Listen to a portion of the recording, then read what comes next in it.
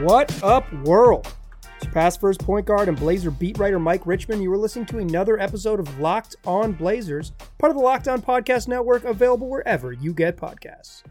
Today's episode is another edition of Mailbag Monday, a weekly segment where we answer listener questions all episode long. If you want to get involved in Mailbag Monday, there's two ways to do it. One, on the twitter.com website or application on your mobile device. Just tweet at me, at Mike G. Rich, or wait for Monday mornings, typically Monday mornings when I send out a tweet soliciting questions. You can just send it to me during the week whenever you're thinking of it, or if you respond to the tweet I send out, I'll see it and get you in the show. If you are not a Twitter user, you can still get involved, or if you're someone who doesn't tweet, you can still get involved by emailing the show. LockedOnBlazersPod@gmail.com is the address. That's LockedOnBlazersPod@gmail.com. We're going to keep Mailbag Monday rolling. It doesn't always come out on a Monday. It's coming out on a Tuesday this week because of Labor Day here in the United States. But we do it each week. We're going to keep it rolling throughout the offseason. No basketball, no Blazers basketball specifically is not going to stop us. So if you have questions, don't hesitate. Send them our way. Without further ado, after that preamble, let's get into it. The first question comes from Trailblazin, at Trailblazin00 on Twitter, who says, any chance we can go after the Greek Freak in the offseason if he doesn't go back to the Bucks? And if so, how likely are our chances? Maybe for CJ, or do you see us having to give up anything? Very stupid question, I know, but I have to ask, LOL. Guess what, Trailblazin? Everyone, for reasons that are relatively obvious, wanted to know about Giannis Antetokounmpo this week. Barkley is my boy at Illegal Screen 2 said, can Dame make it happen to recruit Giannis to Portland? And somehow, some way, we're going to talk about Giannis Antetokounmpo in this whole first segment. Here's the deal.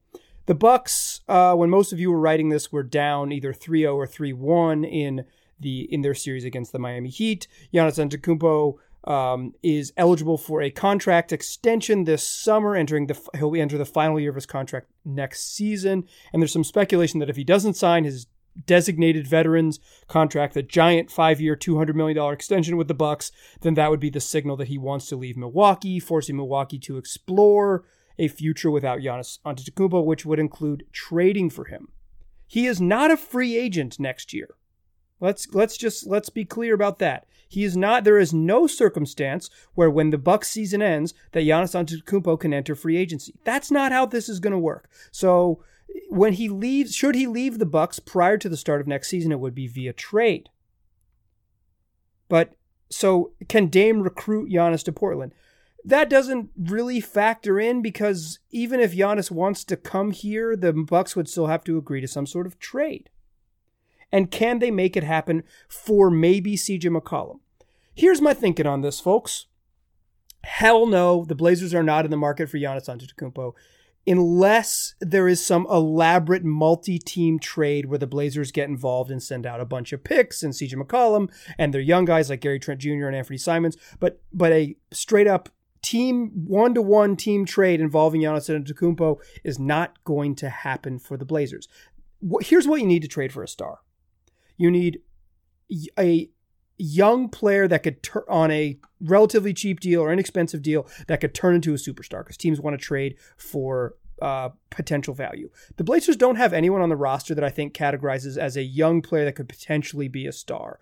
They have some, every time it could turn out to be a pretty good NBA player. Zach Collins looks like he could turn out to be a really solid NBA starter. Gary Trent Jr. looks like he could be a long-term high-level role player in the league. And beyond that, the Blazers don't have any young players, even on the roster, period, much less young guys that are sort of at that early part of their development curve that you could get really excited about. Apologies to Wenyen Gabriel and Nasir Little.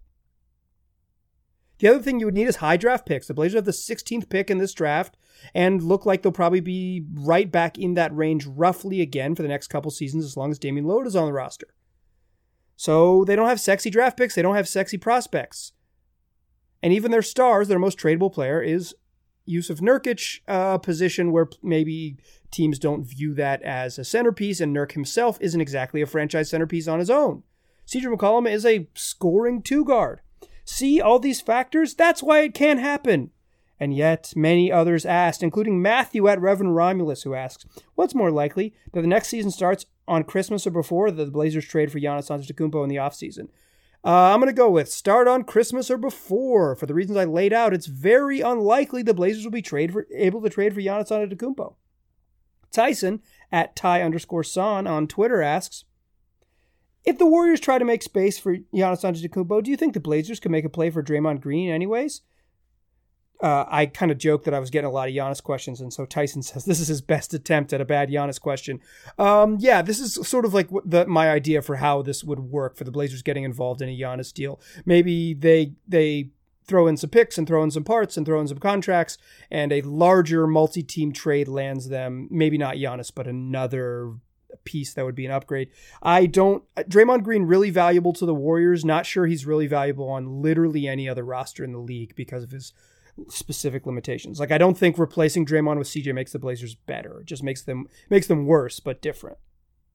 Adam at Real Mike Stand on Twitter says, what is more likely, Giannis to Portland or Dame has an early 30s growth spurt and uses his new 6'8", 220-pound frame to average 50 points and lead the Blazers to the championship? I'm going to say Giannis to Portland on that one. Not a lot of growth spurts I know happening in folks after their 24th birthday. But hey, you never know. Nick Vole, at Nick Vole on Twitter, asks, do you think Thanasis or Costa Antetokounmpo is the more viable NBA product? I'm going to guess that it's Kostas. I think Kostas is a better NBA player. I don't think either of them are high-level NBA players, but I kind of think the younger Kostas is more likely to turn out to be an NBA player. Logan Gillis, at Logan Gillis on Twitter, asks, if we can't get Giannis, how many of his brothers should we sign this offseason? Over, under 0.5. I'm going to go the over. If you can't get one Antetokounmpo, more Antetokounmpos is better. Imagine the Blazers land 2 Antetokounmpos in the offseason, how excited and how confused you'd be when you send your friends text messages. I say if you can't get Giannis, get both of his brothers. I'm not sure how old Alex Antetokounmpo is, but get him too. 3 Antetokounmpo brothers. Hit the over. Pound the over. Adam Nakamura, at Adam Naka28, asks our next question, and Adam asks, every time someone says, hey, let's trade Gary Trent and Melo with our 16th pick for Giannis and keep Nurk and CJ and Dame, one of my brain cells dies. What advice do you have to make Blazers fans think more realistically? Well, I think part of being a fan of a team, and particularly the NBA where one player swings so much of the balance of the game, is that you don't have to be realistic. It's fun to be unrealistic. But my advice when someone does that, or when someone has unrealistic options, is to recommend that they listen to a podcast called Locked on Blazers. In fact, you could play them this first segment here. Maybe just ask them to spend about 10 minutes with me on the podcast here, and I will lay out the reasons why it's very difficult for the Blazers to trade for a star. They don't have cap space, they don't have sexy prospects, they don't have sexy draft picks, and even their tradable parts are a little bit on the old side, nearing their 30th birthday, or a center in Yusuf Nurkic, who is not exactly a franchise centerpiece. See, there you go, Adam. I gave a reasonable explanation in just 10 minutes. All you got to do when someone goes crazy is send them the link to wherever they already get podcasts, because Locked on Blazers is in all of those places. That's a simple solution. Thanks for growing the show, Adam. I appreciate you. All right, that's enough Antetokounmpo talk. It's not going to happen. It's a fun pipe dream. It's always fun, and when a NBA team is struggling and they have a star player entering a contract year, to always speculate. It's natural and it's enjoyable. I'm kind of goofing on you people for asking about it, but it's natural. People do it whenever Dame loses in the playoffs. It's, how can we get Dame to Los Angeles or whatever? It's just the way fandom works in the NBA, and it's fun. Even if it's unrealistic, I totally get it. All right, second segment, we're going to do more listener questions, but a lot less Antetokounmpo. In fact, none, the way my show is laid out. But before we get there to the non-Antetokounmpo section of the podcast, I want to tell you all about RockAuto.com. You know RockAuto.com because they're the family business that's been serving auto part customers online for 20 years. And you can go to RockAuto.com right now to shop for auto and body parts from hundreds of manufacturers. They got everything you need, from engine control modules to brake parts to tail lamps to motor oil to even new carpet. Whether it's your classic or daily driver, get everything you need in a few easy clicks delivered directly to your door. The RockAuto.com catalog is unique and remarkably easy to navigate. Quickly see all the parts available for your vehicle and choose the brands and specifications and prices you prefer. The prices is what it's all about, because at rockauto.com, they're always reliably low, and they're the same for the professionals as they are for the do-it-yourselfers. Why spend up to twice as much for the same parts? Don't do that. Instead, go to rockauto.com right now, see all the parts available for your car or truck. And make sure while you're there, you write Locked On in their How Did You Hear About Us box so they know we sent you. Amazing selection, reliably low prices, all the parts your car will ever need. rockauto.com.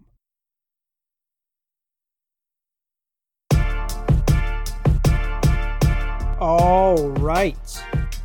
Let's keep it rolling on Mailbag Monday with more of your questions. This next one comes from Barkley is my boy at IllegalScreen2 on Twitter, who asks, when will Stott/Olshey realize that CJ can't lead the second unit and we need a floor general who makes plays when Dame Dollar sits on the bench? So I don't think this is a Terry Stotts-Neil Olshey problem. I view this as a CJ McCollum problem, and let me tell you why. When Dame was out, or when Dame was out for 6 games this year, CJ morphed into just a really good NBA point guard. To wit, in the 6 games that Dame missed with an ankle injury earlier this year, CJ McCollum averaged 33 points and shot 48% from the floor and 40% from 3, and also 8.3 assists. His efficiency didn't go down scoring with a higher volume, and he was able to set the table for his teammates, averaging 8 assists a game.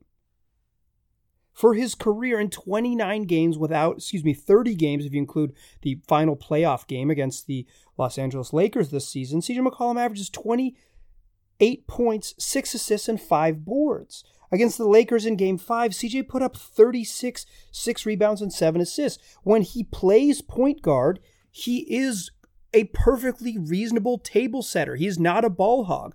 But there is something about when he starts in scorer mode, when he starts in shooting guard mode, he doesn't transition very well. And I asked him exactly this back in March of this year, before the season was shut down. And my question to him was, what did you learn while Dame was out? Like, about yourself and about how you can play? And he told me then, in a strangely defiant way, that he felt like the coaching staff probably learned more about what he was capable of than he did. But Terry Stotts had said earlier that night, in one of the most honest pregame media availabilities that Stotts has had in 3 seasons, that the team has to coax the table setting, passing the ball, facilitator role out of CJ Moore when Dame is on the court.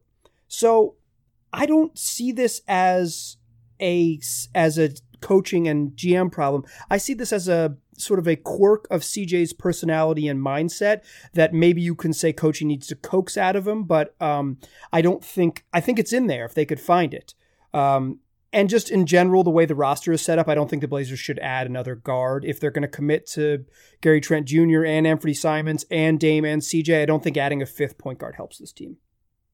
It just, they got to find it with what they already have on the roster, or they got to make some trades. They don't need to get smaller. They need to get longer. Okay, next question comes from None of Your Business at None of Y 306815572. Y'all know how I feel about long serial digits at the end of Twitter handles, but I digress. None of Your Business asks, will the Blazers sign Ariza back, and will they extend GTJ this year? Ariza is not a free agent. He has a partial guarantee on his contract for $1.2 million and a fully guaranteed contract of a little over $12 million, about 12.5, I believe. He's coming back. The money that they would recoup by waiving him would not be valuable. They wouldn't be able to sign a player of his caliber, very likely. Wouldn't get enough cap space to make it really valuable. At least in my mind, I think Ariza is very, very likely to be on the team next year. And it's not about re-signing him. It's just about guaranteeing that contract. One thing is, if you trade him, the other team can't cut him. So there's no valuable in the non-guaranteed. It's really just if they wanted to waive him, it's on the table for him. And will they extend Gary Trent Jr.? I don't think so. Typically, they have not gone with the rookie extensions on guys. Neil has basically signed two rookie extensions. Dame and CJ, basically near max giant extensions. Dame's was a true max. CJ was basically a near max. It was max money, but not technically a max extension. So I'm going to say no. I think they do re-sign Gary and he's part of the plan, but I assume he will play out the season, hit restricted free agency, and then they will sign him from there. That would be my guess. That's my best guess without having done any reporting or asking anyone or anything like that. Next question comes from Matthew at Reverend Romulus, who asks, there's narrative that the Blazers are able to get success out of players that are either seems to be washouts, i.e. Mo Harkless, or past their prime, i.e. Melo. Who is a young player that has been given up on and a washed out vet on it that the team should work their magic on next year? So I think this is definitely a reputation they have, but I don't know if it's totally earned. Washouts like Mario Hezonja didn't exactly work, and past their prime players like Anthony Tolliver was pretty much a bad addition to the team. So it doesn't always work out perfectly. I think both of those guys are pretty obvious examples. I would say to some extent they didn't exactly work their magic with Hassan Whiteside. He kind of just is who he is. He's like a guy who puts up great numbers, but didn't really impact winning on a super high level. So I'm not saying it's totally undeserved. They definitely done it, but I think maybe the narrative gets more credit than it is due. We'll talk about that more in a second. Young player that's been given up on and washed out. I'm going to say Josh Jackson, a top 5 pick in the 2017 draft. His 4th-year player option on his rookie deal was not picked up, and he was traded by the team that drafted him, Phoenix, to Memphis. He started the year in Memphis in the G League, and then he kind of got a little bit of a role, and then ended up out of the rotation come winning time in Orlando in the bubble. So, he's like a 6'8" wing. I don't think he's very good, but in terms of someone who fits the mold, I think that's a pretty good idea. And as far as past their prime players go, why not just run it back with Carmelo Anthony, right? If you want a player that's not on the roster, how about Wilson Chandler? I think that's an okay plan.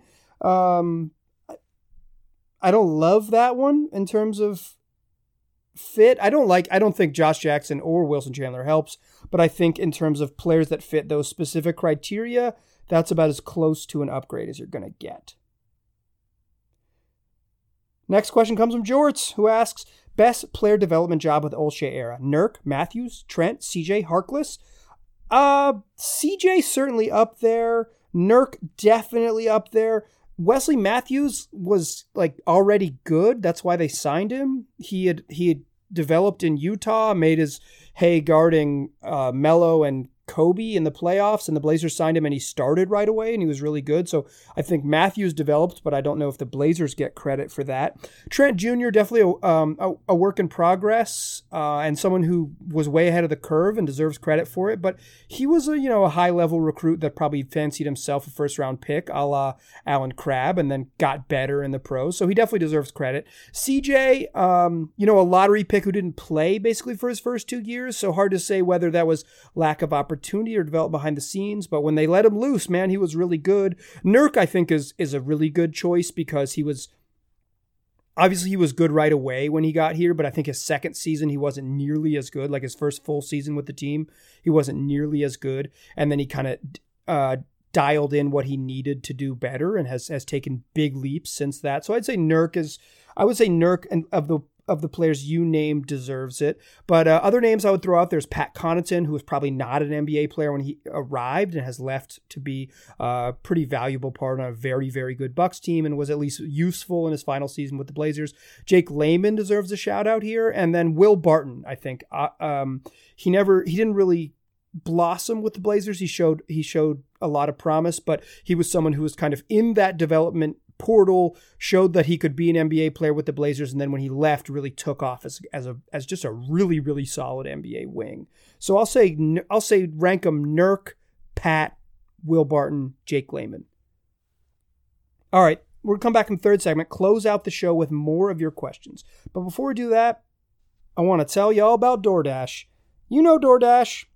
It's the app that brings the food you're craving right to your door. And ordering is easy. You just open up that DoorDash app, you choose what you want to eat, and your food will be left safely outside your door with a new contactless delivery drop-off. And don't worry, your favorite food, the food you're craving right now, is almost certainly sitting there on DoorDash because they've got over 300,000 partners in the US, Puerto Rico, Canada, and Australia. so you can support your local go-tos or choose from your big national chains.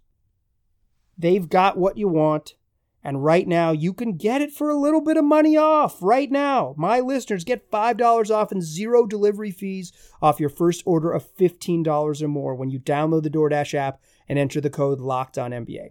That's $5 off and 0 delivery fees on your first order when you download the DoorDash app in the App Store and enter that code LOCKEDONNBA one more time so you don't forget it. That's code LOCKEDONNBA for $5 off your first order with DoorDash. Still a pass first point guard. Still Mike Richmond. Still listing Locked On Blazers. And we're still rolling through Mailbag Monday. This next question comes from Logan Gillis, at Logan Gillis on Twitter, who asks, if you could add either Prime Uncle Cliffy or Prime Sheed to the Blazers right now, who do you pick? This is a tough one. I think Cliff Robinson at his prime would have been a really useful stretch four, a really underrated defender, one of the best sort of 3-and-D guys before that was a thing that existed in the league. But Prime Sheed was one of the best players in the league. Like I know that Cliffy had an all-star season in 1994, but Rasheed Wallace was better for longer, and for me, that's why I'm going Sheed. He could play 4, he could play 5. He's a really nice complement next to Nurk. In theory, Sheed in his prime is a really versatile defender, and I'm going to say with Damian Lillard sort of helping him with some of his attitude issues and competitive issues, that we'd get the absolute best out of Sheed. Okay, this next question comes from Jesse from Gmail, who says, I'm a Syracuse fan living in Kentucky, so I only hear UK stuff. So thanks for talking hoops with me all year. You're welcome. I feel like I'm mostly talking hoops at you, Jesse, so if you feel like you're part of the conversation, that makes me feel good too. Jesse says, Melo brought me to the Blazers. Thanks for giving him an opportunity. I didn't do that, Jesse. I was not involved in any way. But I did really enjoy Melo this year, so that was cool for me too. Jesse's question, though, is, would you be in favor of bringing more Syracuse players to Portland? I hear a lot of announcers and people on ESPN stress that Q's players don't make good NBA players because of the zone defense. I disagree. Jeremy Grant, Michael Carter-Williams of more recent. Could knowledge of the zone and trap defense potentially help Portland? Jeremy Grant's really good, but it has nothing to do with him playing zone in college. Michael Carter-Williams is not very good and has nothing to do with him playing zone in college. Well, I don't think the zone necessarily hurts players. It maybe hurts like their, you don't get to see them like defend in space and hurts like recruiting them. But I don't think the problem with Syracuse players is specifically the zone. I think the problem with Syracuse players is that they haven't been super awesome recently, I think is probably a more accurate depiction of Syracuse guys. I'm a Carolina fan, so one of the few teams that I watch regularly is Syracuse. They've given Carolina a lot of fits. But in general, I don't think it's the zone thing. I think it's just the lack of like specific high-level talent recently coming out of Syracuse. But Jesse adds 3 options. Tyus Battle, a 6'5" wing. He's a consistent scorer and a good athlete who was a top 20 draft pick but stayed in college for a little while and ended up in the G League. I'm out on Tyus Battle. He gave Carolina fits, but I don't think he's an NBA player. Number 2 that Jesse offers is drafting Elijah Hughes, a junior from Syracuse, who's a 6'6" wing and a pretty good catch-and-shoot shooter. He's took on some ball handling responsibilities this year, but he could probably... was a high-level scorer in the league and could probably help in the NBA. I'll be honest, I watched Elijah Hughes play one terrible game against Carolina and one really good game against Carolina, so I don't really have a good feel for him. So yeah, depending on where he falls, like I wouldn't pick him at 16, but as a second-round pick, yeah, sure. Let's see what happens. I'm not out on Elijah Hughes, so let's just say that. And the third option is O'Shea Brissett, 6'8" wing, super athletic. He's on the end of the Raptors bench. Raptors have a really good record for sort of developing the O'Shea Brissetts of the world, kind of out of nowhere, skinny, multi-skilled power forwards. Shoot threes, pretty good at getting to the rim. Yeah, my issue here is that I think the Blazers have pretty much 12 or 13 guys locked in for their team next year, and that like the future for them moving forward is not adding projects or adding potential. So if you were to add a guy like that you would want him to be an immediate contributor. So I'm probably out on him too. I'm probably out on all these Syracuse dudes, to be honest. I don't have a Syracuse bias. I don't really like Jim Boeheim if I'm keeping it a million. But I just think these dudes are the whole Syracuse problem. They just haven't had a lot of high-level talent. And I'm not sure any of these people solve the Blazers' problems. But if, it's always fun to root for players you like. So, follow these Orangemen wherever they land. Next question comes from Brennan O'Donnell at Brennan O'Donnell on Twitter, who asks, if we roll this back with a healthy roster, replace Whiteside with a mid-level, competent enough backup center, what does the first half of the season look like? What tweaks happen at the All-Star break? Wow, Brennan, you are really asking me to look deep into the crystal ball here. Whew. I think the Blazers are pretty good with like a competent backup center and the roster they have. I think they're probably like a 50-win team, 48. I'll say 44 to 51 win team with that roster. They'll still have some holes. They won't be great at forward. They're still going to be, they'll be worse on, they won't be a high level defensive team, I should say. I don't think they're going to be necessarily terrible, but not a high level defensive team with that group. So I think they're pretty good first half of the season. I think they'll be right there in the mix for battling for home court advantage in the playoffs. I don't think they're a top tier playoff team with their current roster. Their path towards becoming a top-tier playoff team is like some really big jumps from Zach Collins and Anthony Simons. Doesn't that sound pretty similar to where they were last year? It's almost like they're just going to hit the reset button. So what tweaks happen at the break? I mean, that's tough. We don't even know when the season is going to start, much less how it's all going to play out. I would just say that the way the roster would be constructed, you would probably still need another physical 4 would be a good addition to the team, or maybe like an Enes Kanter type who could just come in and play high level 5, but it kind of depends on who that mid-level center is. So I don't know. Brendan, you asked me a question I can't answer. I did my best.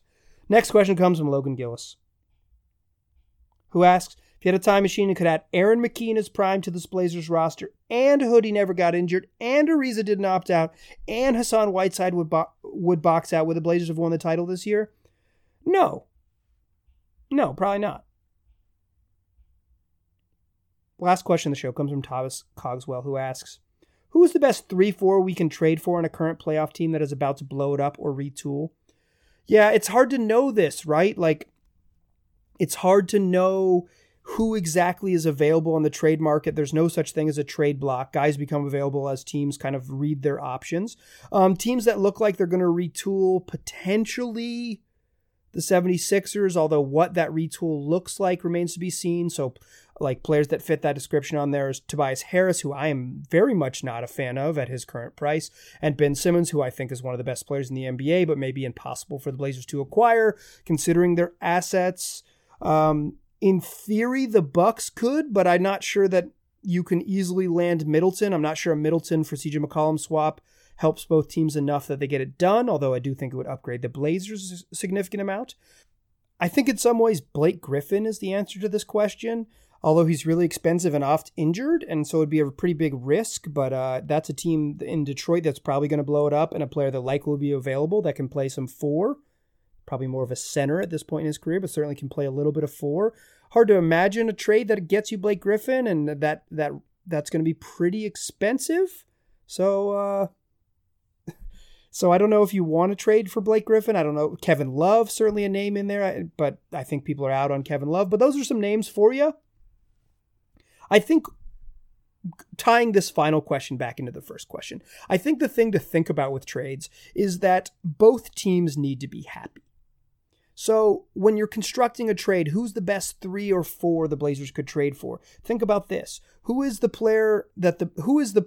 Blazers' best trade chip? And what type of trade could you construct using that specific trade that would make the team you're sending them to happy? What types of players would a Gary Trent Jr. plus the 16th pick in the draft net you? Do you think that nets you an all-star? Seems relatively unlikely. And the way that the money works, it seems like you would have to throw in a big money contract. That means Ariza or CJ McCollum in there. Well, is Yusuf Nurkic the Blazers' most tradable player? Is that someone they're even willing to trade? It seems unlikely. But what does multiple first-round picks and Yusuf Nurkic net you? If you package it all together, CJ McCollum, Yusuf Nurkic, Anthony Simons, Gary Trent Jr., multiple first-round picks, all of those things. What is any one team out there willing to give up for that type of package? That's what you have to ask. When you're thinking about what is possible, think about what you can give up. And I'm not sure the Blazers have the assets to really make a splash trade. They certainly could get involved. It's not totally out of the question. It's hard to know the market for teams, and maybe there's teams dying to get off money because of the financial implications that the league currently finds itself in. And if the Blazers are willing to take on money, something that isn't really clear that they're willing to do, then maybe they could benefit in some way. But I encourage all of you, dear listeners, to think about the trade from both sides, from both ends. What would make both teams happy? What are both teams trying to get? And that's what you should think about when approaching roster construction. That's going to do it for today's show. Thank you so much for listening. Thank you so much for all of you who participate by either sending in questions or listening along at home. I appreciate you all. Tell your friends about this podcast. Like I joked in that first segment with my man Adam. You know, the best way to have your friends learn about the team is to send them this little 30-minute episode and have them learn a little bit about the team. That way you guys can yuck it up together.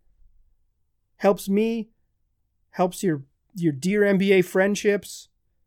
So yeah, let's grow the Locked On Blazers community. Just search Locked On Blazers wherever you get podcasts. We'll be there waiting for you. If you want to get involved in Mailbag Monday, as always, tweet at me at Mike G. Rich or send me an email, lockedonblazerspod@gmail.com. We do this each week. It's not going anywhere. Appreciate you listening. Talk to you soon.